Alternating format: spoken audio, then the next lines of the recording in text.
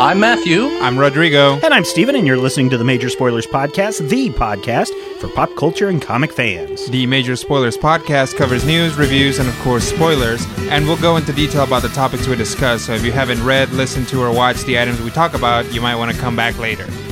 In this go-around, Caped Crusaders on the small screen, fan feedback, a rash of reviews, Wes Moldash from You Will Have That, a mighty moody Mary Marvel, asinine alliteration, and is Brian a Skrull? We'll be asking that musical question, plus nerds!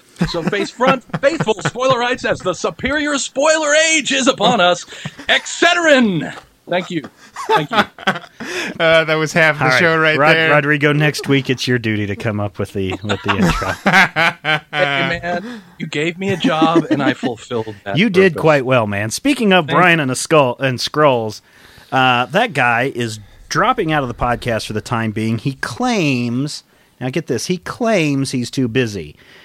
Congratulations, after last week's episode, the guy, well, his wife, had a baby, a brand new baby, came about a week earlier than expected. For now, we're going to keep his name secret, but we're just going to call him Baby Chase Manhattan. Yeah. Doing good, came in a good size. Everybody's doing well. Mom, Dad, the other kids are doing well, and Baby Chase Manhattan, welcome to the world. Although I noticed his eyes are a tad green. Yeah. So we have this theory that sometime after the first podcast, Brian was replaced with a Skrull.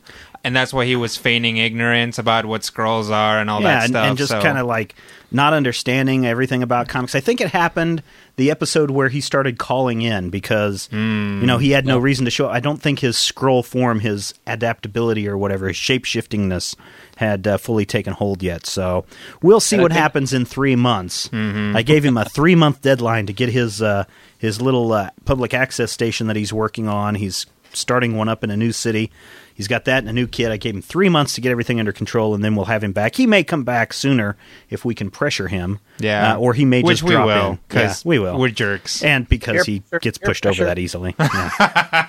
But you won't be cool if you don't do it, so you know. Yeah. Yep, exactly. So, spoiler listeners, you have to go back and figure out where he left. We left little clues about where Brian is. Actually, we didn't do that. We've been planning this since 2004, building with every single podcast. Yep. We'll have to go back and read every hero history and look for the little clues. Yeah, Yep. It's like every fourth letter of every hero history that we've written. Right. Take those and you'll need string them together. Make sure you click every single ad on every page of the cat. Because secret hidden messages are hidden there as well. Top stories, guys. Matthew, what's your big top story for the week? Speed Racer, I think, is my big... God, why? I'm okay, picture it. Yeah, I'm 4 or 5, maybe 6 years old. I don't know, somewhere in those pre school years. And every single day, you would come home. You get to watch Underdog. You get to watch Speed Racer, and then you get to watch Bugs Bunny And Gilligan's Island. And of course, every once in a while, you get like the Brady Bunch. But to me, Speed Racer is one of my childhood. One of my childhood things. So looking forward to this Speed Racer movie, I'm kind of looking at it and going, well, this could be cool. Well, and that's my problem. The first trailers that I saw is like, oh, this could actually be really cool in a cheesy way. And then they released this music video this week. I think it was MTV or MySpace TV, one of those two, had it. And I watched it, and some people were saying, oh, it's because it's a rap video, that's why you don't like it. But after watching this whole thing, I was just like, really? That's it? I have a feeling like we've seen everything in this little 3-minute piece, and now I'm not so interested in seeing the movie. Well, I still think that it has a potential to be really great. It's just going to be so over the top. It may well redefine what over the top means, if it comes across the way that they clearly want it to come across. Well, it does have a monkey in it, so. Well, monkey. I'm pretty sure I've seen a couple shots of what's his name, the dad.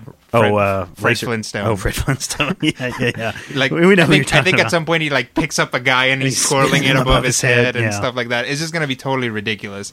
I do have the same concern, though. By watching that 3-minute music video, did I just watch every last second of racing? That's my concern. Gonna be in that I just movie? thought that too much of the movie was revealed. Now, obviously, we don't know if he knows that Racer X is his real brother, or if, what international spy thing is going on. So it still could be pretty good. Plus, it's got Christina Ricci in it. So Yeah, she's You got to love Christina Ricci. One of the things that I try to keep in mind is one of my favorite episodes, and the episode that sticks in my head is the race against the mammoth car.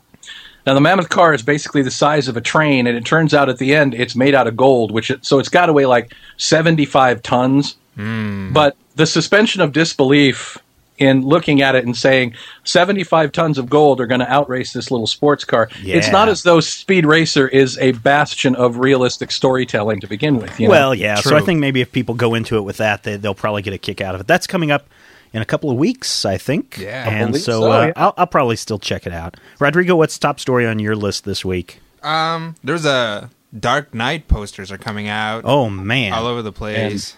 Yowza. What did you think of those, Matthew? I put one of them up on the site. There were 5 more that came out in the last couple of days. The international poster, one with Batman shooting out of the, from above on his bat cycle. Another one where Heath Ledger, the Joker, is holding his card across his face, and another one where Batman's holding his Batarang, and Harvey Dent holding his I Believe in Harvey Dent. You kind of put them all 3 together, and you get the Dark Knight Returns poster from that, and some other cool things, but... this movie's coming up soon, and I cannot wait to see it. It's funny. It's kind of like that article from The Onion about them making a movie out of the Iron Man trailer. Yeah. I really am thinking like, no, let's just keep like all this viral stuff, and let's not actually see the movie, because by now, could it really be as good as all this crazy advertising they've been doing for it? Do you think viral marketing and all these advertising and promos, does that ruin the... I mean, obviously, our site's major spoiler, so we put that stuff up anyway. But does that ruin your enjoyment of the movie? That actually, to me, it increases it. I mean, one of my favorite movie promotional pushes was a few years ago with the Blair Witch Project, where most of it was either viral marketing or felt like viral marketing, where they were like, "Oh, yeah, here's this urban legend that really happened," with the air quotes. And then when you go and see the movie, when I saw the movie, I wasn't sure whether any of it was real or not, but it kind of heightened my enjoyment of the film. So yeah, I think the Sci-Fi Channel ran some kind of special of Is the Blair Witch, and they made this fake documentary about this fake movie, and so that was kind of good because that did get me excited about it. But you're right, now that I've seen the secret trailer that comes out this weekend, I'm kind of like, okay, now I know what the plot of the movie is. I've been following what's been going on with Why So Serious and I Believe in Harvey Dent. .com, both of those websites. I've been getting phone calls from Harvey Dent himself, and I've been getting emails from Jim Gordon. So, some things are going on that I still get so excited about that movie. But speaking of movies, 2 other movie items that I think people are going to get a kick out of. This movie Hancock with the Fresh Prince of Bel-Air in it. We don't use anybody's real names anymore. That's right. We're major spoilers. We are the Tom Welling people. This movie... it's played up as a comedy, but you know what? I think this is going to be the sleeper hit of the year. Here's this alien that's crashed to Earth. He's the only one of his kind. He's essentially a black Superman, and he was not raised by this great Midwestern company or family or company, depending on So he's this boozing, lazy bum and just does whatever the heck he wants. And I think this is going to be a pretty cool movie to check out. Matthew? Can I just say that the real black Superman is John Shaft? Can you dig it? Shut your mouth. Having seen the Hancock trailers, I'm really impressed with what they're doing. It's kind of one of the things that I think was a plus and a minus with the X-Men series of movies was that they tried to put it on a realistic scale. And the way this movie feels, it feels more like what a real person would say and do, at least from the trailers I've seen, if you had superpowers. I mean, if I had superpowers, the first thing that I would do is go in and tell some people at my office a few things that they may need to hear, and then walk through a wall and fly away. So, I think that's going to be a funny movie. Rodrigo, your thoughts? I agree. It looks good. There was a comic book that came out a while back called Major Bummer that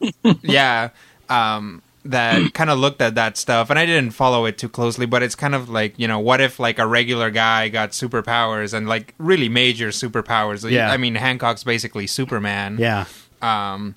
And I think it's going to be great. There has been some buzz about like the racial issues of it. It's like, oh, well, you got a black superhero. He's got to be a drunk or whatever. I really do not think it's about that. I think a lot of people on YouTube are just itching at the trigger to start a fight. I don't buy into that. I just see it as a funny movie. And, you know, if I were to crash on another planet and I had all these powers and nothing could hurt me and I didn't have to get a job, I might be sleeping out on the street myself and just swigging away from the bottle. There's that great scene where he's flying drunk at the beginning of that trailer. I just want to see this movie. Guillermo, I don't know how to say this guy's name. Guillermo del Toro. Directing, which I believe is Spanish for Doctor of the Bull, I believe. All right, is that true? No. Well, his name is William of the Bull. Oh, okay. Oh, my bad. All right. He's not directing one, but he's directing 2 Hobbit movies, and they're not going to be split up. I thought that, okay, if you're going to direct a Hobbit movie, the book is fairly short. I could see a spot where you split it up, especially when you go into Tolkien's annotated Hobbit, where he talks about where Gandalf went and all of that. I thought there could be a good splitting point between the time they leave the Misty Mountains and then arrive in Lake Town and everything that happens after Lake Town. But no, The Hobbit's going to be one movie, and then he's got The Hobbit 2, Electric Boogaloo. Yeah, and apparently that one's going to take place sometime between the 60 years of The Hobbit and Fellowship of the Rings. Huh. I don't know. I mean, honestly, I haven't read any of them. I really don't read any books without pictures in them. So it's the same to me, but I gotta wonder what, you know, diehard Tolkien fans are gonna say to a bunch of text that does not come from. I think that, though, you know, Tolkien did a lot of annotations and he did a lot of follow-up stuff, and the Silmarillion. What is it? What is that book? Silmarillion. Salmonellion.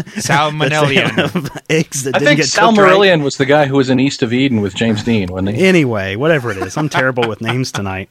Anyway, you know, that was a story that was written by Bilbo Baggins during that 60-year period, talking about what led up to The Hobbit. And that's what I thought maybe they'd do. But they're going to do something different. And so it's going to be interesting. What do you think of Del Toro taking over directing over the other guy, Peter Jackson? Yeah. It'll be a good test to see if Guillermo del Toro cannot abandon the style that he's kind of working on, because I think he is going to have to move to kind of make a hybrid between his style and Peter Jackson's style, because Jackson has such an iconic thing going with Lord of the Rings. Like, the colors are different. There's like all those like very bright greens and things like that, and Del Toro is so muted in a lot of the stuff he does. So we'll have to see where he takes it. I'm really interested in his character designs to see if he can make those goblins, you know, scary ass goblins like from the Rankin Bass The Hobbit cartoon. Ooh, those were scary. A couple plugs. Don't forget, this weekend, depending on when you're listening to it, this would be May 3rd, 2008, Free Comic Book Day. You can go to your comic book shop, go to your bookstore that carries comics, and they'll have a whole slew of comics that you can get for free. Some of them you may have to do an incentive, like buy $5 and get one free. What's it going to be there at the comic store where you work at, Matthew? Gatekeeper Hobbies, Huntoon Engage, Topeka, Kansas. I believe we're going to be kind of going whole hog again this year. We still have a few things left over. I believe last year we were selling copies of X-Men #1 by Jim Lee for $1, as well as having the free comic stuff. We always do have our 50-cent bin as well. 3 for $1 for all sorts of things in there. Cool. So go and check that out. If you want to see all the list, head over to majorspoilers.com. I've got the complete list, or you can go to freecomicbookday.com and see it all over there too. It's going to be a good weekend, and if you do go to any of these events, take some pictures and send them to us. We'll post them up on the website. Another plug to put in there, don't forget, head over to the Major Spoilers Forum. We want you to vote. A couple episodes ago, we talked about our favorite trade paperbacks that you should be reading. We've compiled those into a big 30 trade list, and we want you to vote on your favorite from that list so we can compile the definitive trade paperbacks from #1 to #30 for everyone who comes over to the site. Should be a good time. So get over there and vote, people. Do it. Nerdtacular is coming up. We talked about Batman: The Dark Knight coming up. That's taking place in July in Utah. You can find out more information about that at nerdtacular.com. And finally, the last plug before we get into a good listener question here. Don't forget the Hero Drive. This is the last episode that we have for people to listen to, download, subscribe, whatever, so we can give some money to the Hero Initiative. Next week, we'll unveil how much money we raised, and we might even try to get somebody on from the Hero Initiative to talk about that project. So only 1 week left. Tell everybody, between now and next week, download the show, download the show, download the show. We had a listener question. Somebody commented on one of the message boards, and I didn't know the answer, and I figured Matthew probably did since he's our resident lexicon of all things superhero. Brad wrote in and said, I've only listened to the past 4 shows or so. I'm still new to your podcast. I do like it quite a bit, so I will listen to the other ones as well. But I have a question. Can Green Lantern travel in time with his powers? Because I had my nephews over for a sleepover this weekend, and on Super Friends, he used his ring to travel back in time to stop the Legion of Doom, so I am curious. That's from Brad. Matthew, do you have an answer to that? Honestly, they may have found a way to stump the geek. One of the things that I will have to admit is my Hal Jordan knowledge is sorely limited, and it is mostly me flashing back. But here's what I do know. Are you ready? Yes. I do know that on the Super Friends, he did in fact travel back in time. And in the Silver Age, way back in the day, they did have a series of stories where Hal Jordan went forward in time to the 57th century and spent time under a fictitious identity of Paul Manning, the head of like the Earth Defense Authority. Oh, cool. One of the things about the Green Lantern rings, historically, back in the day, uphill both ways, was that the only real limitation of the ring was in the willpower of the wearer and in the creativity of the writer. So I can't think of any specific times where I know he used the ring to travel forward in time, but it's also not one of the things that they've stated that the ring absolutely can't do. Theoretically, they said you can't kill anyone with it. But, those books of Oa have been rewritten. Exactly, and it always protects its user to the best of its own abilities, and basically it's based on your willpower. So if you really, really wanted to travel in time, I don't know of anything that says that you can't. So cool. We're going to say tentatively, sure. Okay, yeah, whatever. All right, Matthew, thanks. If you guys have a question or a comment about the show, don't forget you can write to us at podcast@majorspoilers.com. Let's get into our big review section. We've got a new review from an issue that comes out this week. We've got an old review, and then we've got some thoughts on Countdown. Rodrigo, kick us off. All right, I'm reviewing X-Men 210. Brand new this week. Yeah, it's coming out.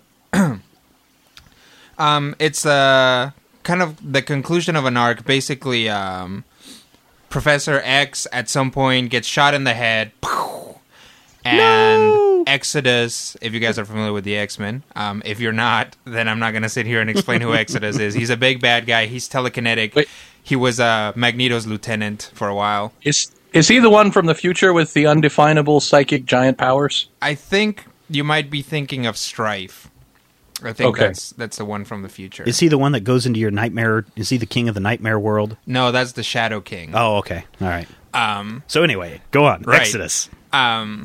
So Exodus reconstructs Professor Xavier sort of in the last issue and towards this issue. And then he kind of has this mental battle with him. And in the end, he tells them that he wants him to lead the Acolytes. The Acolytes being Magneto's former posse. After House of M, Magneto loses his powers. There's some discussion in the previous issue and this issue as to what the Acolytes should do with him. Should they still listen to him even though he's like a baseline, which is, human. Yeah. And stuff like that. The issue itself is good. The mental battle. You get a who's who of everyone that Charles Xavier has ever failed. Basically, every X-Men that's ever died shows up in his mind as Exodus is kind of attacking him. And in the end, it's kind of revealed that Xavier isn't the same person now that his mind's been reconstructed and things like that. And the issue itself is good, but it brings up a problem that keeps coming up, which is that kind of tag teaming on and off, writers either love Charles Xavier, or they think he's synonymous with the X-Men, Yeah. or they think the X-Men have outgrown Xavier, let's get rid of him. So they kill him, they bring him back, they take away his powers, they bring him back, they give him the ability to walk, they take it away. So right now we have psychic walking Xavier, but 2 issues from now, he might be dead again, or he might lose his powers or his ability to walk. If I could live in any comic universe, I think I'd live in the Marvel universe, because that's the only place I know where you can take a bullet to the head, and 3, 4, 5 issues later, you're up walking around talking, no problem whatsoever. Yep. My God, I'll go off on this in a moment, but if you're going to kill a character, go the Barry Allen style and keep him dead. I think that's it. I think the editor-in-chief, Joe Quesada. Josh Quesadilla, I believe it is. Not appropriate. He needs to say, okay, don't kill Xavier, or okay, Xavier stays dead, and here's he's so important, he's an Illuminati, he's doing this, he's doing that. Right. They need to keep a hand on that, because if they don't, every new writer that comes in is going to do something weird with him, and it wrecks the books. I think they should take the X-Men and turn it into Savage Dragon, where Xavier dies every issue. Nice. Isn't that what Savage Dragon does? He dies every issue, Matthew? I haven't the slightest idea. All right. Oh my God, they killed Professor X! You bastards! Here's the thing that I'm wondering, though. You brought up the Illuminati. Do you think that rebuilding his mind and having him not be the same character is a way to get away from the, pardon the French, the ass clown version, the manipulative Professor X that we've seen for the last 5 or 6 years, who's willing to use all of his students? It seems to me that they do not think that far ahead of it. I don't think I don't even know if this is like, oh well, he's been kind of crappy, so we're gonna change him around. I think it is just this next guy who's writing the book now. And I don't know. I haven't gone back. Maybe it is all the same writer who just keeps killing him. This is the whole basis for X-Men Disassembled, which they're still playing. Yeah, and a lot of that stuff that I've seen looks real good, but there's sort of that fundamental problem that people just don't know what to do with Charles Xavier. Yeah. So Brad, who was complaining earlier in the week about us talking too much about Green Lantern and the X-Men, well, there you go. Yeah. Now for some independent comic news. Oh, I forgot, Rodrigo. What's your rating on this? I'll give it 2.5 stars. Again, like, the book is good, the art is fine, but that whole thing with Xavier, it just, it keeps crippling the X-Men as a book. Now for an indie title. Matthew. Hi there. My name's Matthew. What I'm looking at this week is Wild Cards, The Hard Call, issue 1. I believe it's a 6-issue series from Dabble Brothers. One of those two. One of those guys. One's Dabble, one's Dable, and then they slam their fists together, and one turns into an ice dragon. And the other one takes the form of a bucket of water. The backstory of Wild Cards, this actually is not their first run in comics, but the Wild Cards started as a series of shared universe novels, where essentially a bunch of writers who used to get together and play a role-playing game started writing the backstories of their characters and turned their characters in the game into a series of books. And one of the things you'll find in the books is that they actually go real time. So the first story took place in 1946. As the books go on, the characters have aged in real time. Ah, that's cool. Which actually makes it difficult. There are a couple or 3 immortal characters, but a lot of the ones that we may know from the last book series are actually, no longer in the book. But this story starts out in the year 2008 in Jokertown. Basically, in 1946, an alien virus exploded over New York. 90% of the people died. 10% of the people got powers, and about 1% of that 10%, if I'm not right, became superheroes, what they call aces. The rest of them became jokers. They're usually horribly misshapen. Some of them have, insect heads on human bodies, or human heads on insect bodies, or maybe an insect body with a head that's not even human. Who knows? But this particular story starts off in Jokertown and deals with my favorite character of the series, a man named Croyd Crenson, the Sleeper. The Sleeper has the best power ever. He goes to sleep, and he wakes up with a whole new body and a whole new set of powers. He's been doing this for 50 years, and when he wakes up, he doesn't want to go back to sleep because he's afraid he's going to die the next time he comes out. So as he's awake, he takes more and more amphetamines and becomes more and more nuts. So depending on when you catch the sleeper, he may be a superhero, he may be a complete psycho hopped up on the goofball. So we get a little bit of Croyd at the beginning, and any Croyd is good Croyd, but I have to say right now, the cover of this issue is absolutely hideous. I'm so sorry for whoever wrote this. It is ugly. It is beyond ugly. I mean, there's like these deep glow-in-the-dark greens, and it's just horrible. But the art inside is similar, but a little more, I don't want to say acceptable, because that implies that my opinion is the only opinion, but it's a little more workable. Under control. Thank you. That's a good way to put it. But we get about halfway through the book. We've had our little moment with Croyd. I love Croyd. And then we get to the story of a new character in the Midwest and a new wild card outbreak that takes place at a science fair. And we get the wonderful scene of a person vomiting up their own spine on panel. Oh, awesome. And we get to go through the horrifying moment. The first book started with the explosion over New York in 1946, and this really kind of echoes that with horrible mutations, and the person that I presume to be the main character, his little brother, just literally disintegrates in his arms. It's just a terrifying scene. So let me ask, so these superpowers are like a disease? This is some kind of virus, or is this... It's an alien virus designed to tailor superpowers in humans. Ah, okay. And unfortunately, it tends to tag into the unconscious of the mind and makes more monsters than it does actual super. This sounds a lot like that title that Brian reviewed a couple of weeks, or I should say Skrull Brian reviewed a couple episodes ago, where he was talking about some bomb or something that went off in Chicago and turned everyone into either superheroes or aliens or bad people or whatever. It sounds very similar, actually. I'm not sure if I'm familiar with that title right offhand, but I can tell you that this particular book, it's well written. I like the transitions. I like the panels. The art does a disservice because the art is really stylized, very chunky, and kind of, I'm not sure if I would call it scratchy, but it looks like it was inked by, Frank Miller with a sledgehammer. So the art tends to take a little bit away from the drama of the book. Mm-hmm. And the big cliffhanger at the end, of course, is that the teenager, the main character, our perceived protagonist, gets superpowers and becomes an ace, a 1 in 1,000 chance. But now, of course, his life is essentially over and everyone that he loves is dead. So it's kind of an upbeat story. Overall, I would say story-wise, it's definitely a 3 out of 5 star book, but my distaste for the art kind of knocks it back a lot. Really? And again, it's not bad art. It's just... The phrase that I use, and I'm sure it's offensive to the fans of it, it reminds me of some of the 90s Image comics, where it feels like the art is done for the stylization of itself, whether it's appropriate to the story or not.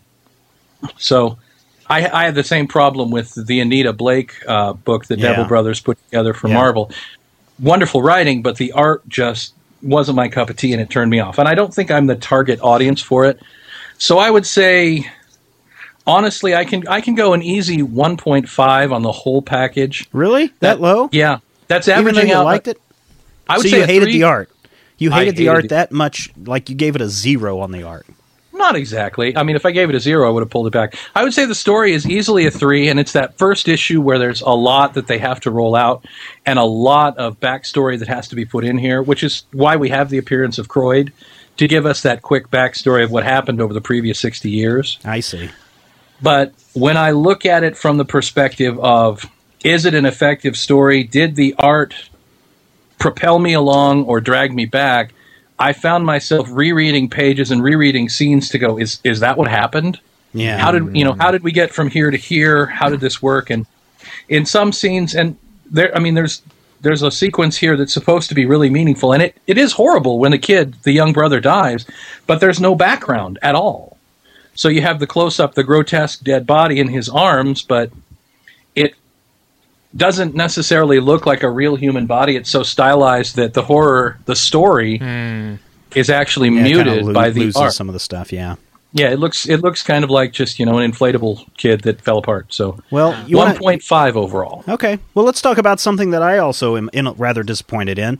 And, I'm so far behind on reading. I'm about 2 weeks behind. I just finished reading Robin 173, which I really liked. But I wanted to kind of talk about Countdown from DC. And I really have to say that thank God it's over. I ended up, after 52 weeks of shelling out $3, which is how much money, Matthew? 100 and, let's see, let me carry 63, something like that. $165, give or take. Yeah. Well, see, the thing is, I don't mind that they had my money, because I did read every single issue, and I did follow it, as closely as I possibly could, and unfortunately, I just wasn't excited about it as I was with 52. Now, the thing that they kept saying over and over again about Countdown was that it's the spine of the DC universe. Yes, it's not a standalone story. These titles are going to spill off into other DC works that you can read and expand upon the story. Well, I could probably count, and you may know this, Matthew, better than I do, but there were maybe only a dozen actual regular titles that Countdown stories appeared in.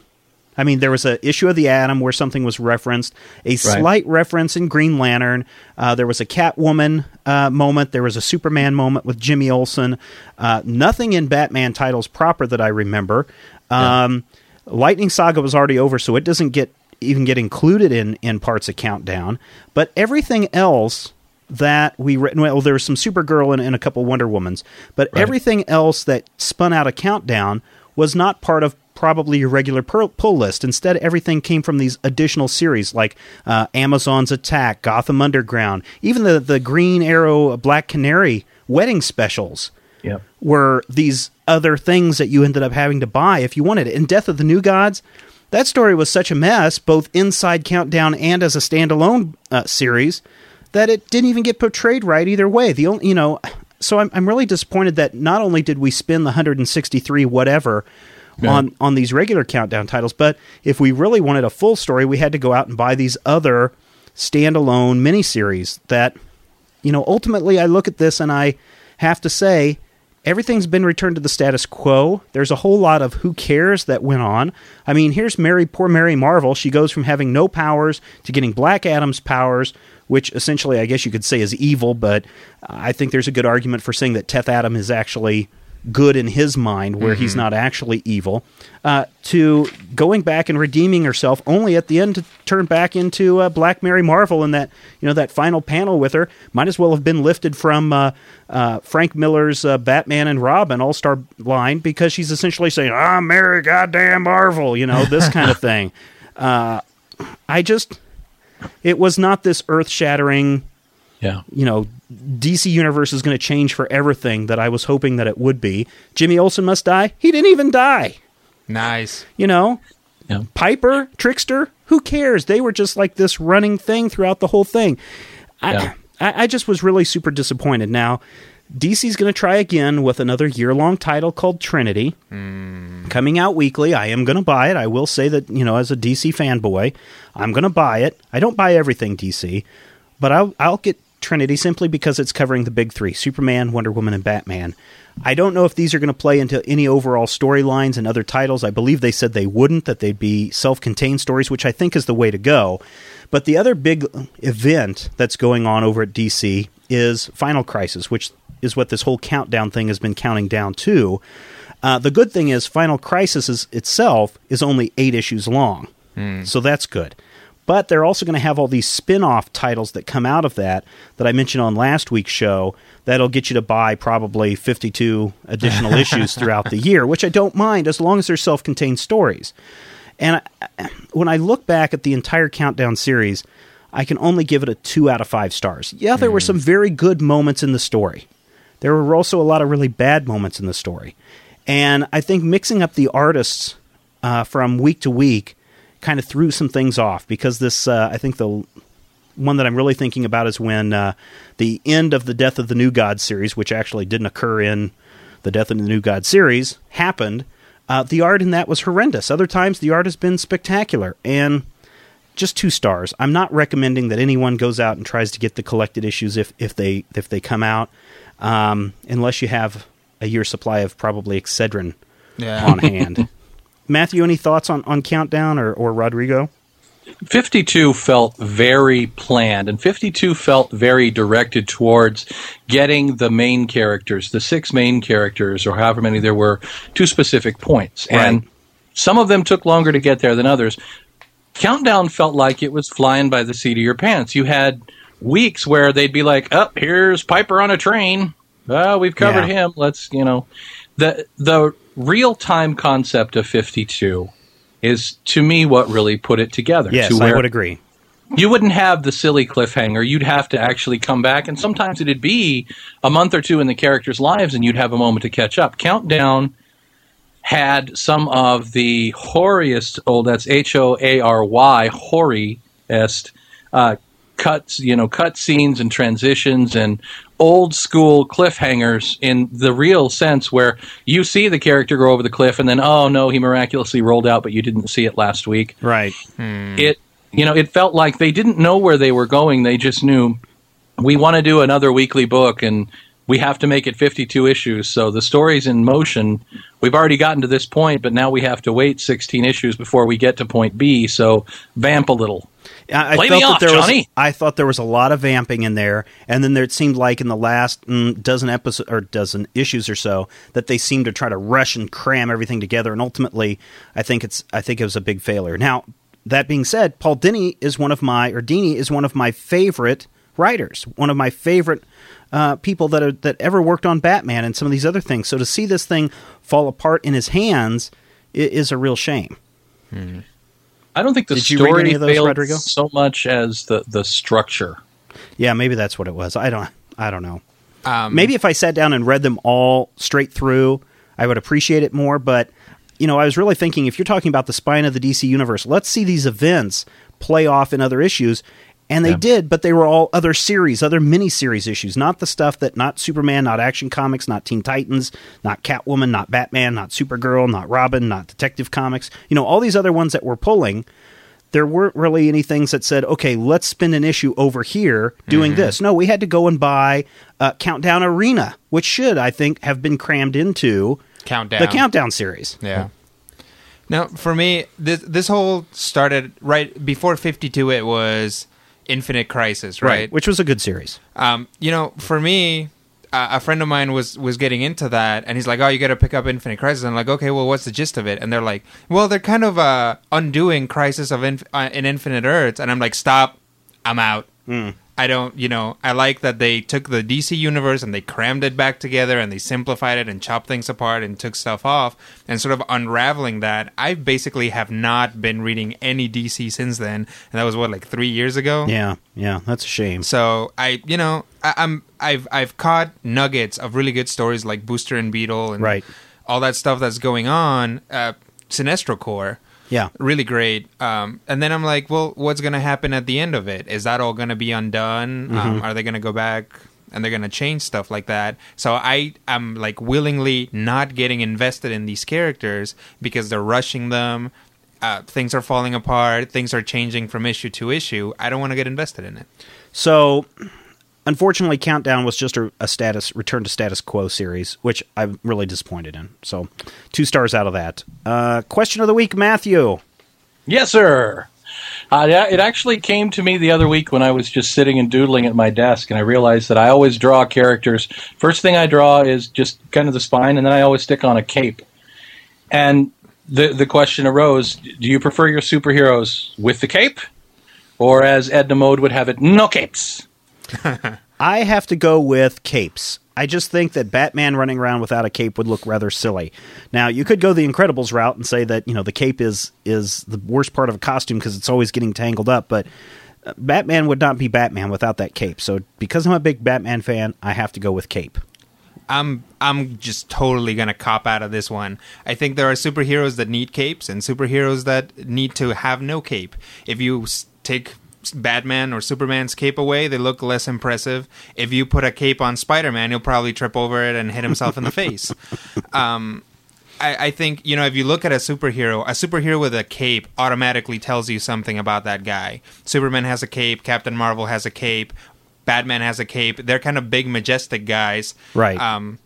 Majestic, that I think has a cape. They're, and they're big and serious about what they do. You get a character without a cape, like Spider-Man, he's a little bit bouncier. Green Arrow doesn't have a cape, specifically because the character is all about sort of reversing that status quo of superheroes. I think there are superheroes that, great idea to not have Nightwing have a cape. Right. You know, all that stuff. I'm just totally going to like bow out of this one. You guys fight it out. I think there's characters that need capes, characters that don't. Matthew? I'm old, so I believe that a man in a cape, to me, says superhero, or possibly George Hamilton. But to me, the classic, when you think superhero, you think, you know, you're thinking boots, underwear on the outside, and a cape. And if you go to, you know, Tom J. Schmuckensy in the street and say, hey, you show him an outline of two characters and one has a cape, which one's the superhero? They're going to point to the cape. Not every superhero needs one, but you got to have them where you need them. Even the Legion of Superheroes, which is all about sleek, futuristic costumes, has Mon-El and Kal-El and Andromeda with her hangy things down. Whatever. The loincloth counts as sort of a short cape, I think. Yeah, Dawnstar, she's got wings. That counts as a cape, right? That's right. And the White Witch wears that weird coat thing, which it might as well be a cape. All right. So 2 for a cape and 1 just doesn't care. Abstain. The webcomic, You'll Have That, made its debut on the Viper Comics website in 2004 and is created by Wes Molbash, who lives in Ohio. It's currently updated 3 days a week, and Wes lives with his wife Tricia and their 2 cats. And I hear that you love milkshakes. Please welcome to the program, Wes Molbash. Hello, thank you. Wes, a lot of people probably go and read the big web comics, you know, PvP, Control-Alt-Delete, and Penny Arcade, and they may not know what You'll Have That is all about. Tell us a little bit about the web comic. Basically, it's just a cute little comic strip I created about a young married couple. They're in their early to mid-20s, don't have kids yet. It's just kind of like that early stage of marriage. You're still figuring things out. They've got some it's a slice of life strip. They've got a couple friends that they hang around with. You know, there's some jokes what happen at work, and you know, the kind of stuff you see in the newspaper. But I kind of hope it's a little funnier than what you read in the newspaper. I guess that's subjective, but basically that's the comic in a nutshell. It's about just 20-something marriage. Yeah, and this is something that, again, you've been doing for over 4 years now, and so you've got quite an archive there, and I just love it. I've been a big fan since I've been reading it probably the last, about 3.5 years is when I stumbled across it, and it really is kind of a look at what a newly married couple might be like. Is this some autobiographical content in there? To an extent. I'm sorry. No, that's okay. No, to an extent. Go ahead. You can go ahead and get that. My wife gets that. To an extent, it's autobiographical. I don't like to call it an autobiographical comic just because I take a lot of liberty with the characters and exaggerate certain personalities, that sort of thing. But at the same time, there are a lot of jokes that write themselves, and so yeah, it's very, very much inspired by the interaction I have with my wife and my friends, but I stopped short of calling it autobiographical. Okay. Well, there's certainly a lot of it plays into, I think, in the early, I guess, issues or episodes of the comic, that it's mostly Steve and Andy, or I'm sorry, not Steve, Trish, or Andy and Katie. Yes, Katie. I always forget her name, and it's a lot of interactions between them, but lately, you've had a slew of other characters. Obviously, you've got Andy's fellow co-workers that he has at the factory, and then you've got his best friend, Steve, and Emmeline, or how do you say her name? Emmeline, like the Ben Folds song. I don't know if you ever heard that. Yeah, Emmeline. And they've had some relationships, and it's kind of broken apart, and over, I thought, a very interesting incident, and I'm looking to see how that plays out. Are you looking, with that storyline in particular, are you looking at trying to look at how marriages get together as opposed to a marriage that's already together at the start of this? Or is it just happens to pop into your head and, hey, that's a funny story? A little bit of both, actually. When I first started writing You'll Have That, the characters weren't married yet, and the writing was really bad. This is before I even submitted to Viper. And the writing was horrible, but I was trying to make it more of a Bachelor-type comic strip, and it just wasn't clicking. But when I started writing it about a young married couple, it was a lot better in my opinion. But now that I'm almost 4 years into it, I realize I'm 4 years into my marriage as well, so I'm able to look back on my bachelorhood days and kind of laugh about some of the stupid junk I did, and and so yeah, I think I'm kind of excited about, the storyline that I'm writing right now has been a little bit controversial. I mean, it's not like anything crazy, but there's been mixed reviews on the characters and the storyline itself, and well, maybe we should talk about that. So Steve and Emmeline have been dating for quite some time, and then one of Andy's, I guess, jerk coworkers, I'll call him, I don't care for him that much, invites them over to celebrate Andy's success at something, and they go in, and everybody that's there is watching a Girls Gone Wild video, and who does Steve see but Emmeline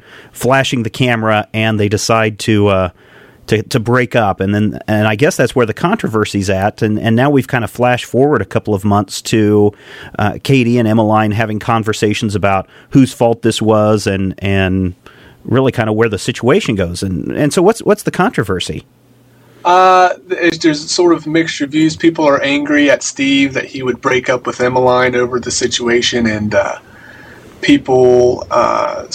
some people are actually supportive of Steve, and some people have actually criticized me for punishing my characters, I think is what one person told me, that I punish my characters who don't have the same morals that I do, which if I do that, it's not intentional at all. And I really hope that people who have read this, personally, in my opinion, I think this is one of the best storylines I've ever written, and I think the fact that people have been so vocal about it, positive or negative, is proof to me that I've hit a chord with some people. And I really hope people will stick in for long haul, because this little story arc isn't over. There's a lot of stuff I want to do with both Emmeline and Steve. They're not, I'm not trying to get rid of any characters. I'm really trying to do some character development. I realized that Emmeline had been kind of a dead character. There really wasn't any substance to her, and so this was my way of kind of kicking her up a notch. Well, I think I think it's a real compliment to your writing then, if you have all these people coming out of the woodwork so polarized on opposite ends of the story. I mean, at first I was a little shocked myself of what Steve did, but then I'm like, okay, I can see his point of view. I probably wouldn't have handled it that way, but I want them to work through this, or I want something to happen. So it is something that's really cool, but that's got to make you feel good when you're getting both positive and negative complaints about something that you've written. It does. The positive comments make you feel even better, but knowing that people care enough about your comics or about the characters, that they would be mad at you for, breaking up a relationship, or upset because they had a preconceived idea of a person's personality or character's personality, and then it changes. And it's kind of weird because you hear it all the time from creators, but you make these characters and they kind of become real to you. Yeah. And it's kind of neat when you hear from other readers that the characters are kind of real to them too. It's kind of special that people look at it that way. Yeah, and I think this really is kind of a special comic. Where did you've got a distinct art style, you've got a really good writing style. Did you go to college for art and design, or what's your background on how you'll have that came about?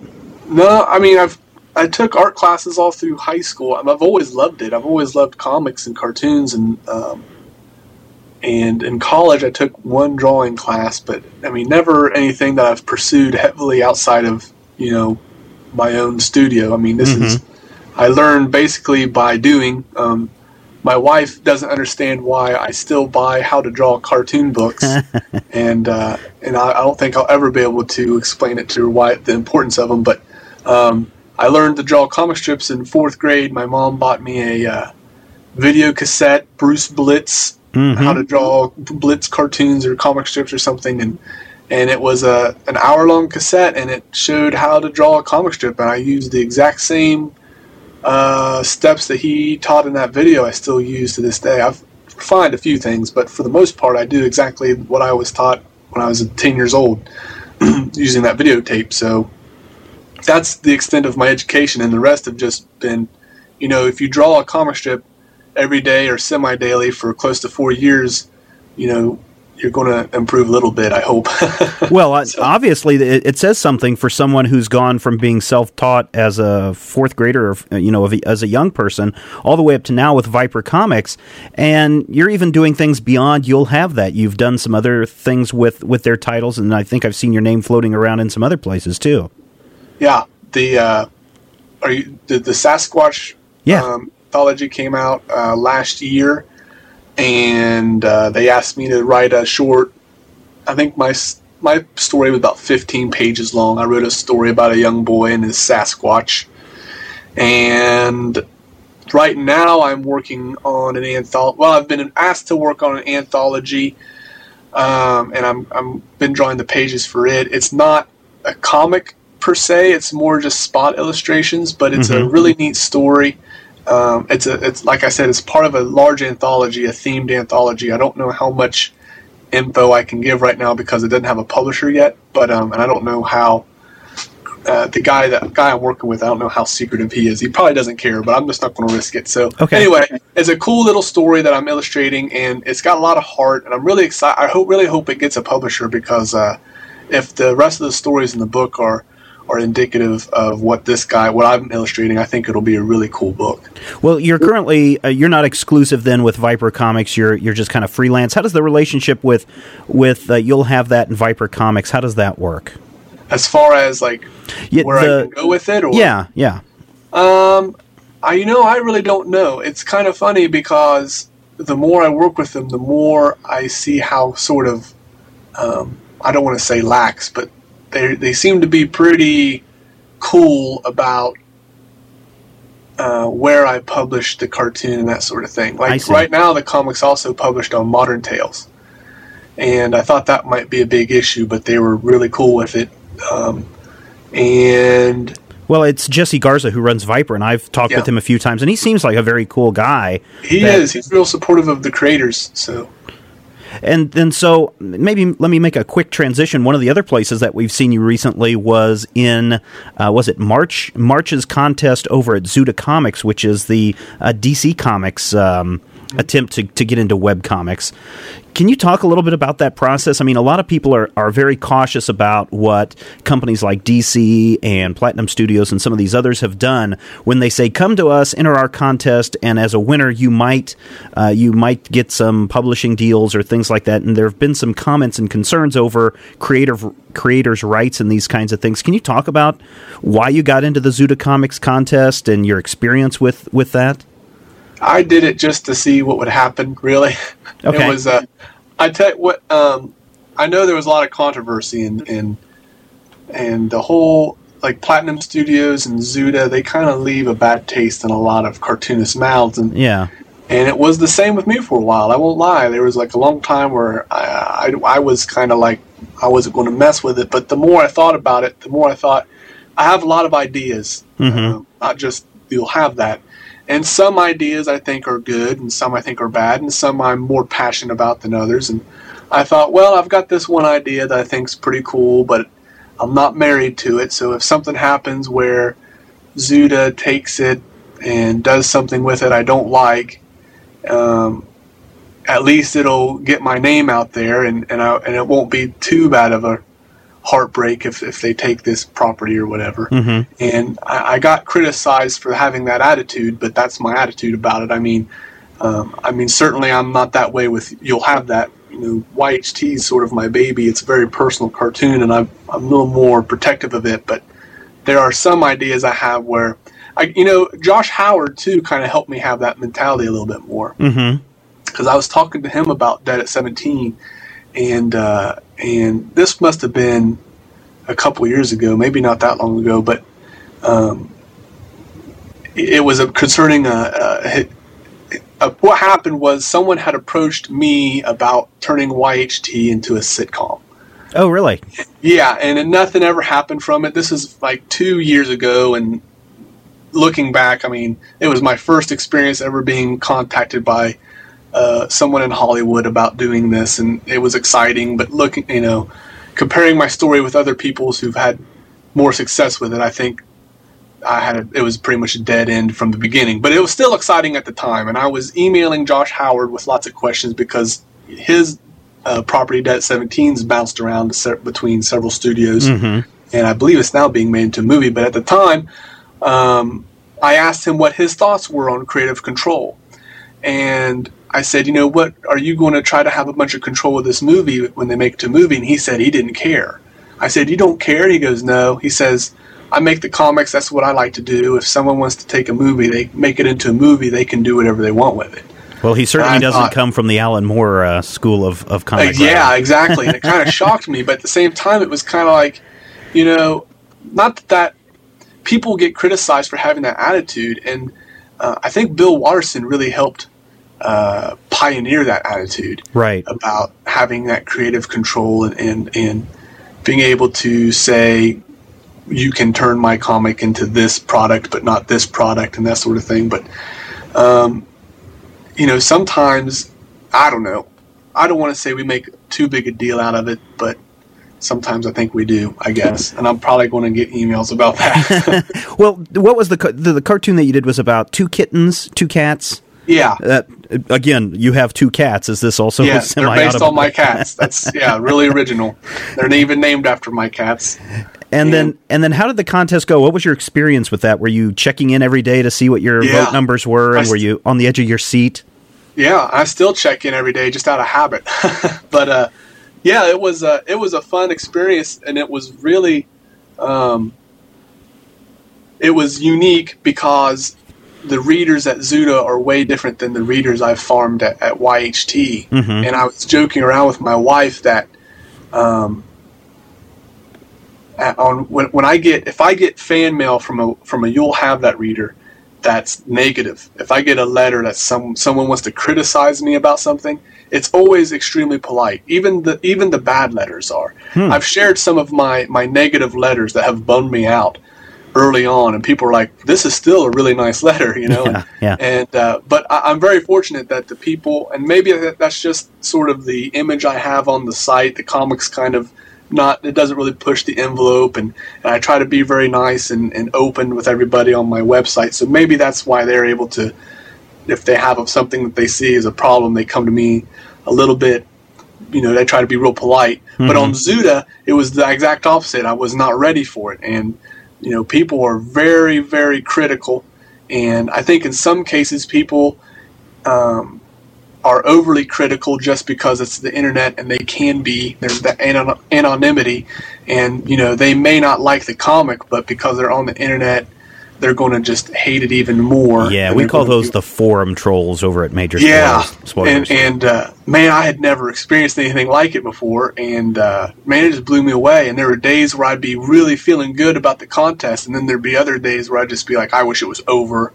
This is killing me, you know. And but you know, that was a good experience for me, just mentally, that because like I said, I've never had to deal with readers like that, but they're out there, and I've got to get used to it. So, well, it helped you build toughen up your skin for future projects. Absolutely. Yeah, the next time. So, has there been anybody approach you since the Zuda contest and said, "Hey, we kind of like what you did. Would you consider coming to do stuff with us?" Or what's kind of been the feedback post the contest? Well, not much feedback post the contest. I know that David Gallagher, who draws. Or I can't remember if he draws or writes the High Moon comic at Zuda. He liked the strip, and right now if you go to Zuda Comics, they're really promoting this Zuda Invitational in July. Right. And basically they want the readers to write in and vote for their favorite comics that did not win. And they'll pick the top 10, and those guys will go at it again and put in 8 more screens. And David Gallagher asked me if I got voted in, if I would participate. And I told him I probably would, but I guess I'd have to see when the time comes where I want to be. But no, I haven't been approached by anybody who wants to publish Litterbox Chronicles or wants me to do any other work because of Zuda. So, well, maybe we can help you out. Everybody head over to Zuda Comics and vote for Wes Moldbash's Litterbox Chronicles, and let's give him a second chance to win. Because you came in, second, third place in the contest? I came in second. Yeah. And it was just a battle of networking when it came down to it. And that's another thing that ticked a lot of people off was that, the guy who won, I believe, there's like 4 of them, and they were going on some like cross-country tour. And, they were able to get a whole bunch of people to vote for him, and I think that was awesome. And they had a very active MySpace network. And, obviously I had an installed fan base already with my comic strip. You'll have that. So I was sending my readers over, and I think it really rubbed some of the Zuda regulars, the guys that have been there since the beginning. It kind of rubbed them the wrong way. In a way, I can understand that. But at the same time, as much as I hate to admit it, it is kind of a popularity contest. It's about who gets the most votes. So. Right. I mean, yeah. So that's what it boils down to. So if we focus on You'll Have That, how, and this kind of goes back to a question that I ask almost every webcomics person that I bring on. How are you making money from webcomics? Well, right now I'm not making a whole lot of money. I tell you what, though, every year I make more money at it. So that's kind of like making me feel good. Like last year, my wife and I were surprised because I would have made a profit last year if I didn't buy a computer. But I screwed myself by buying a computer. But anyway, this year I'm trying... What's that? It's all tax deductible. It is all tax deductible, and that was the good news. But I'm trying to... There's a lot of things that I can do still that I haven't tapped into, and one of the very basic things is starting my own website, and that's something I'm really trying to play around with right now. Is possibly moving my comic off the Viper site. I don't want to like split ties with Viper per se, but if I could move my comic off the Viper site and put my own ads up and everything, and then hopefully make some revenue off of that. I've also been selling stuff on eBay and doing commission work, and that's where the bulk of the money I make comes from eBay auctions and commissions. Well, in fact, for a while you were selling some of the original strips. So for my anniversary, one of my favorite strips was the one where they're talking about Katie getting her legs cut up in the middle of the night because Andy doesn't cut his toenails. And I was like, oh, my wife and I go through that same thing. And so I bought that as an anniversary gift, and it's hanging out in the hallway right now. She framed it really nice with the original strip plus the gray tone one that you included. And I think it's a really good deal if people find a strip that they like. To maybe consider that. I just don't. I don't promote it enough, and I don't.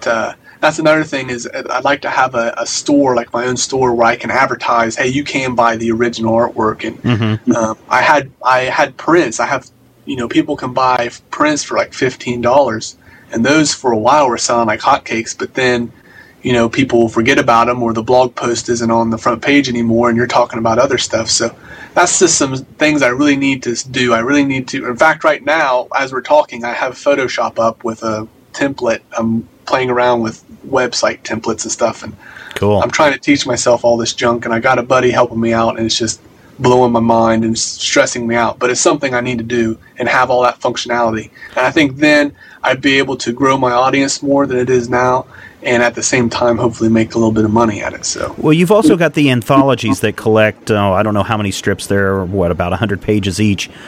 Have those been selling well? Do you have a third anthology coming out? Don't have a third anthology on the slate right now. The first 2 anthologies haven't sold very well, and but that's something else I'm hoping to take care of, and I'm going to start selling the books myself rather than through the Viper store. I'm going to see if that helps sales at all, and I'm going to sell them at a discounted price, and they'll of course be signed, and all the books will come from me.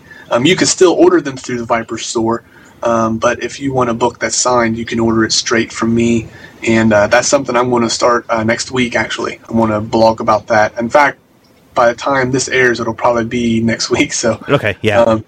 This will work out well. But yeah, I'm going to start. In fact, I had a reader like last week.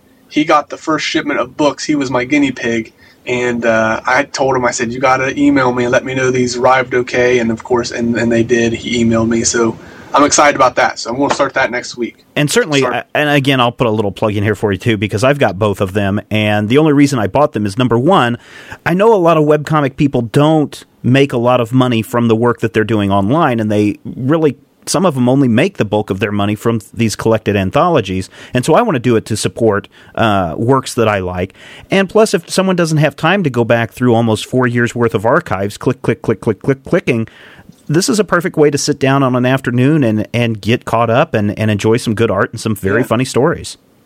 And, I'll tell you, too, I'm not really concerned about making a whole lot of money off the books right now. I mean, to me, it seems like a book is almost a better business card. And say you have, if you have the book and you help out a cartoonist exponentially by having the book, and say your friend comes over and they see it laying on your coffee table or something, and they flip through it, and maybe they become a reader too or whatever. So just little things like that help out cartoonists more than you might think. So have you been going? Buy the books. It helps in more ways than one. Yeah. Have you been going to any conventions? Have you done any appearances anywhere that people might be aware of, or anything coming?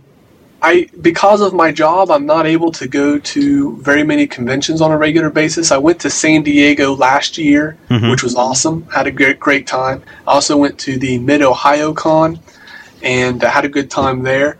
This year, I am not sure if I'm going to make it to a convention or not. I thought about going to San Diego. I'm not sure if I have the funds to go to San Diego this short notice. Thought about going to Baltimore. I've got the paperwork right here on my desk, and it's staring at me, and that's still kind of, I'm going back and forth in my mind about that. I'm in the process of losing my job. Uh-oh. And so it's kind of, every time I sit there and go, man, I'd really like to go to a convention. At the same time, I'm like, I really need to pay my bills as well. So yeah, that's perfectly kind of understandable. Stockpiling.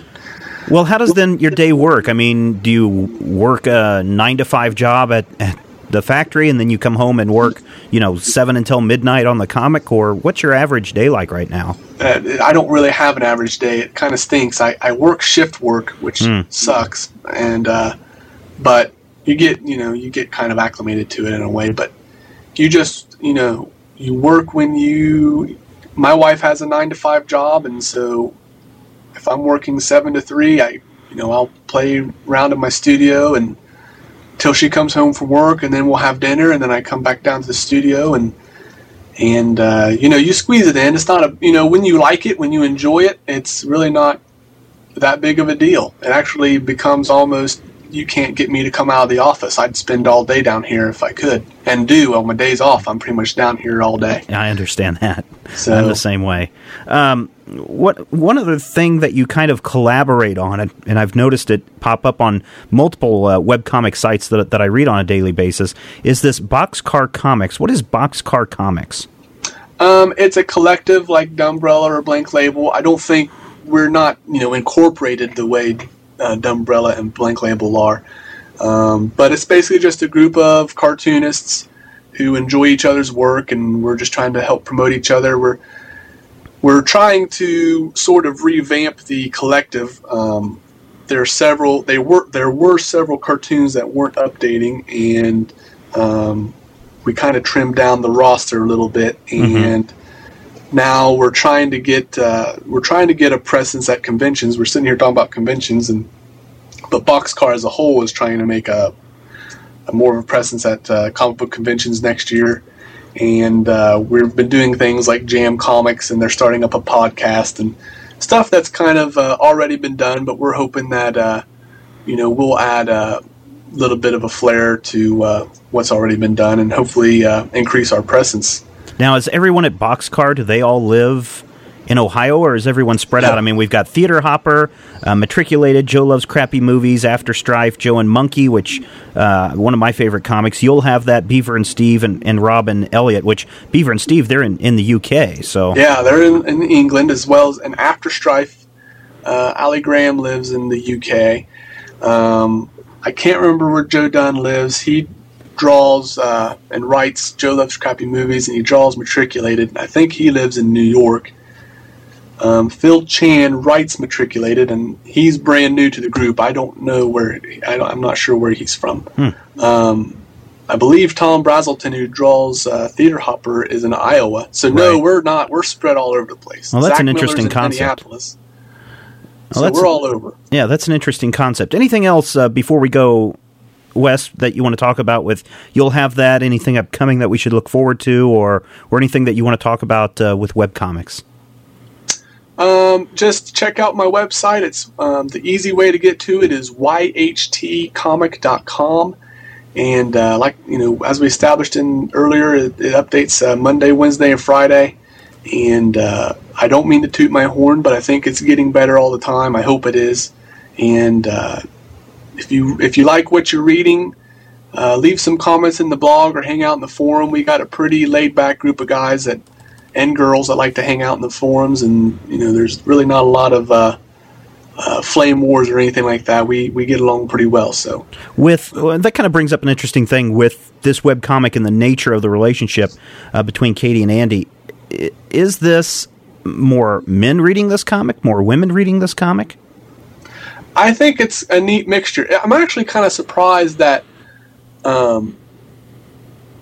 who my readers are sometimes. Like, sometimes I get emails from people who are like 16, and I'm like, how do you relate to young marriage? But I guess sometimes it's, if people enjoy it, they enjoy it. They don't necessarily have to be going through that stage in life to enjoy it or relate to a character in a certain way. But I think I have a nice mixture of males and females. I've got a lot of guys who email me and say that my comic is the only comic their wife likes or their girlfriend likes, which I think is pretty cool. And I've gotten plenty of emails from young ladies who told me they enjoy the cartoon and see a lot of their relationships kind of reflected in the cartoons. That's always a good feeling. Well, to kind of give you a boost, my wife is kind of a webcomic snob. She doesn't read that many, but she does make it a point every day to stop by PvP, and You'll Have That.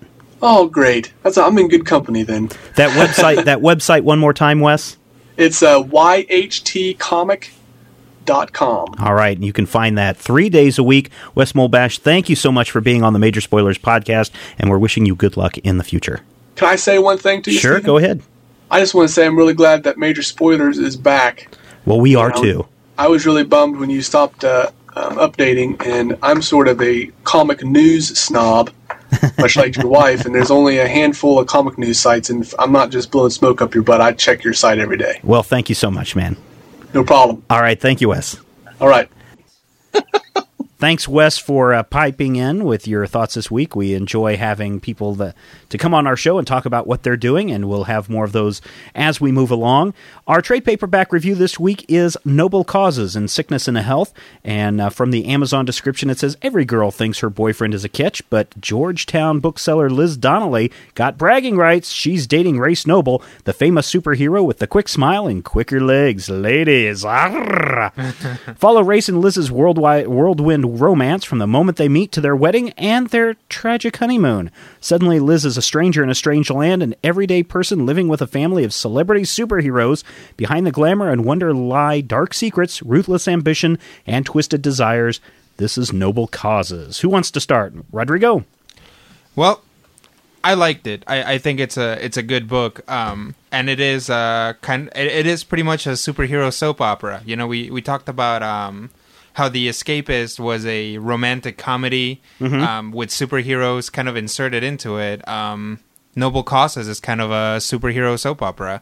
My thought on it is, none of these characters, because the superhero market is so cluttered with everyone. Right. None of these characters could really stand alone as any sort of impressive or novel superhero, if not for the soap opera aspect. For the story aspect of it.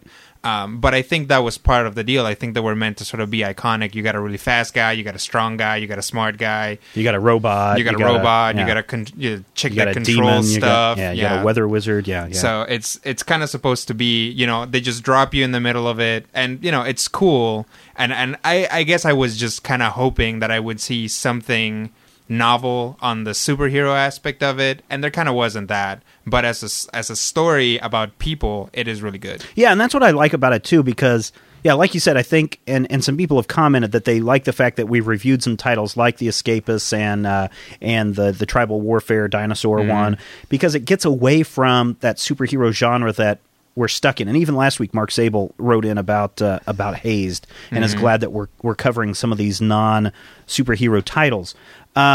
I feel the same way about it. Here, I didn't really get caught up in the fact that you've got, a Doc Savage as a father, you've got a Robot Man as a son, well, actually two sons, that you've got, all these.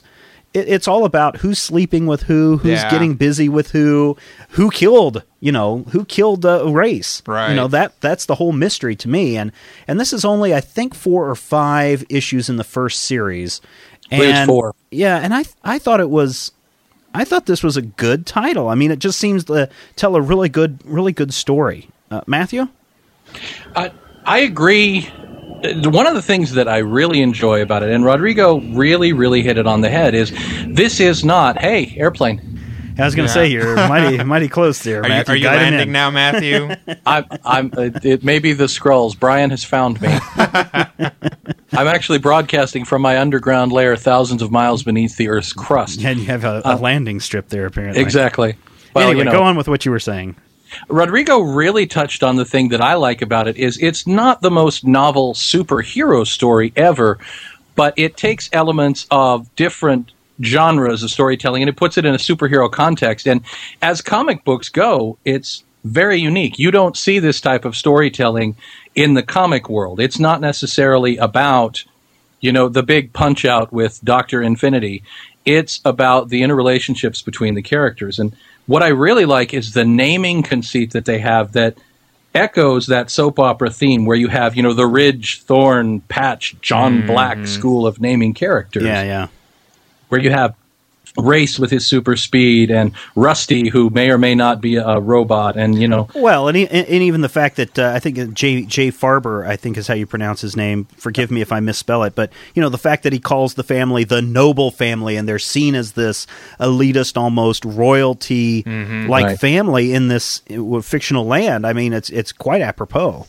Yeah, and later on in the series, they introduce the evil family. They're called the Blackthorns, which is just so wonderfully old school. And it is this kind of storytelling that I would used to be forced to watch in the afternoons in Master Control and, at KBSH television. You watch, The Days of Our Lives or the As the Stomach Turns or the, whatever the show is. You watch that and you see how much that storytelling has in common with the comic book archetypes and the comic book cliches we've seen. The evil twin, the nobody dies forever, you come back. You may look different, you may be a head taller, but everybody knows it's you. The cliffhanger at the end of the episode / issue. Exactly. Yeah. And then, 2 issues later, you come back and you're like, oh, it turns out that never happened. Yeah. I just like the fact that, here is this group, this family that's achieved celebrity status mixed in with the, I think everybody's pointed it out, the Knots Landing, the Dynasty, the Beverly Hills 90210, the Desperate Housewives all thrown in there. I think that's what makes this story click, and I don't really see it as a superhero story. I don't see it as a superhero book. It kind of isn't. One of the great things about it is that I think 2 separate villains kind of get brought up. One of them you actually see. Right. And, neither one of them is actually terribly involved in it. Like, it looks like it's going to turn into a superhero book, and then it just totally devolves back into a primetime drama, which is a good thing. The one thing that let's talk about some of the things we don't like. The one thing that I didn't like is how they broke the issue up in for the trade. In the original run, you had the main story followed by a backup story, which kind of gave you some reference to what's going on. For example, the affair that the father, the head of the family's wife had, and how they got their stepsister, their second sister or son from that. That's told in that backup story. In the trade, all 4 of those backstories are told at the end of the 4 issue of the big story. And I kind of felt that was a little, I don't know, I was let down by that. I wish they would have kept it in the right order so I could have those flashbacks. Although Brian, when I was talking with him today, said he actually liked that better because then you're just dropped into the story like you would a soap opera, and you have to watch this throughout the entire piece. You have to kind of figure out what's going on and put it together yourself. So he actually liked that. The second gripe that I have is the binding. Man, I got this book and was excited about it. I opened up the cover and the thing started to fall apart in my hands. I passed it off to Rodrigo. It's messed up. Brian got it today and says, essentially, I'm just looking at a bunch of single pages, not bound anymore. So the binding on this book sucks. Yeah, that's rough. That you can't do that, man. You can't print out a book. There's a game line that I really like called Exalted, and they had an Exalted comic book, and everybody was complaining that it just fell apart, and people stopped buying it. You know, like that will dry you up. You do not want to do that. Anything that you don't like about the story, Rodrigo? I thought, it's kind of symptomatic of the thing. I thought that it kind of moved too fast. I wanted to get a little bit more feel for the family, maybe even see them do some unrelated to the story, super heroic type stuff. But it was 4 issues. It's a story that gets told to you really quickly. And, the pacing of it was good, but it just felt really short. It felt really fast. The art was good. Matthew? I would say part of that, and both of your concerns come from the way that the story is presented, because I didn't read the trade paperback. I drug out and actually read, the first 4 issues from the store. And one of the things that, you look at in terms of just the pacing of the book, the pacing of the issues is designed so that you get that, and then you have the backup story. You have the meat of the story and a little bit of backup to keep you coming back. This being the first 4-issue limited series, kind of that test pilot, they did fire everything but the kitchen sink at the wall. But I feel like they gave us enough, in that 4 issues, they have enough story hooks to really, and did, sell the book for a good 4 or 5 years afterwards based on the story hooks that were established in that first 4 issues. So I like that. My complaint, as always, is in terms of the suitability of the art. I wasn't buying Zephyr as an innocent 16-year-old girl most of the time. And it may have been the way she was dressed or the way she was posed, but I had my moments where I'm like, yeah, she's 21. Yeah. Bottom line for me, I'm giving this 4.5 out of 5 stars. I'll give it 3. Matthew? I'm going to split the difference. I'm going to go 3.5. I thought it was very well done. It was well above average. Wasn't perfect, but there was a lot going for it and a lot of good stuff in there. It's Noble Causes from Image Comics. That's our trade paperback review of the week. And we're out of time once again this week. Don't forget nerdtacular.com. Major Spoilers Hero Drive last week to get people to download and listen to this show. Let's try to push this up as high as we can go, people. Go ahead and leave us some feedback over at the Major Spoilers forum or at majorspoilers.com. We appreciate that. Tell all your friends about the show. Be sure to visit the website. Give us some ratings over at iTunes or Podcast Alley. We really appreciate that. Thank you so much, Rodrigo and Matthew, and of course Wes Molbash for stopping in and talking with us. If you have any questions, comics, topic ideas for future shows, feel free to drop us an email at podcast@majorspoilers.com, because we know that you love comics, and we do too, and we'll see you next time. Stop talking about comic books or I'll kill you. I don't care if the Hulk could defeat the Man of Steel.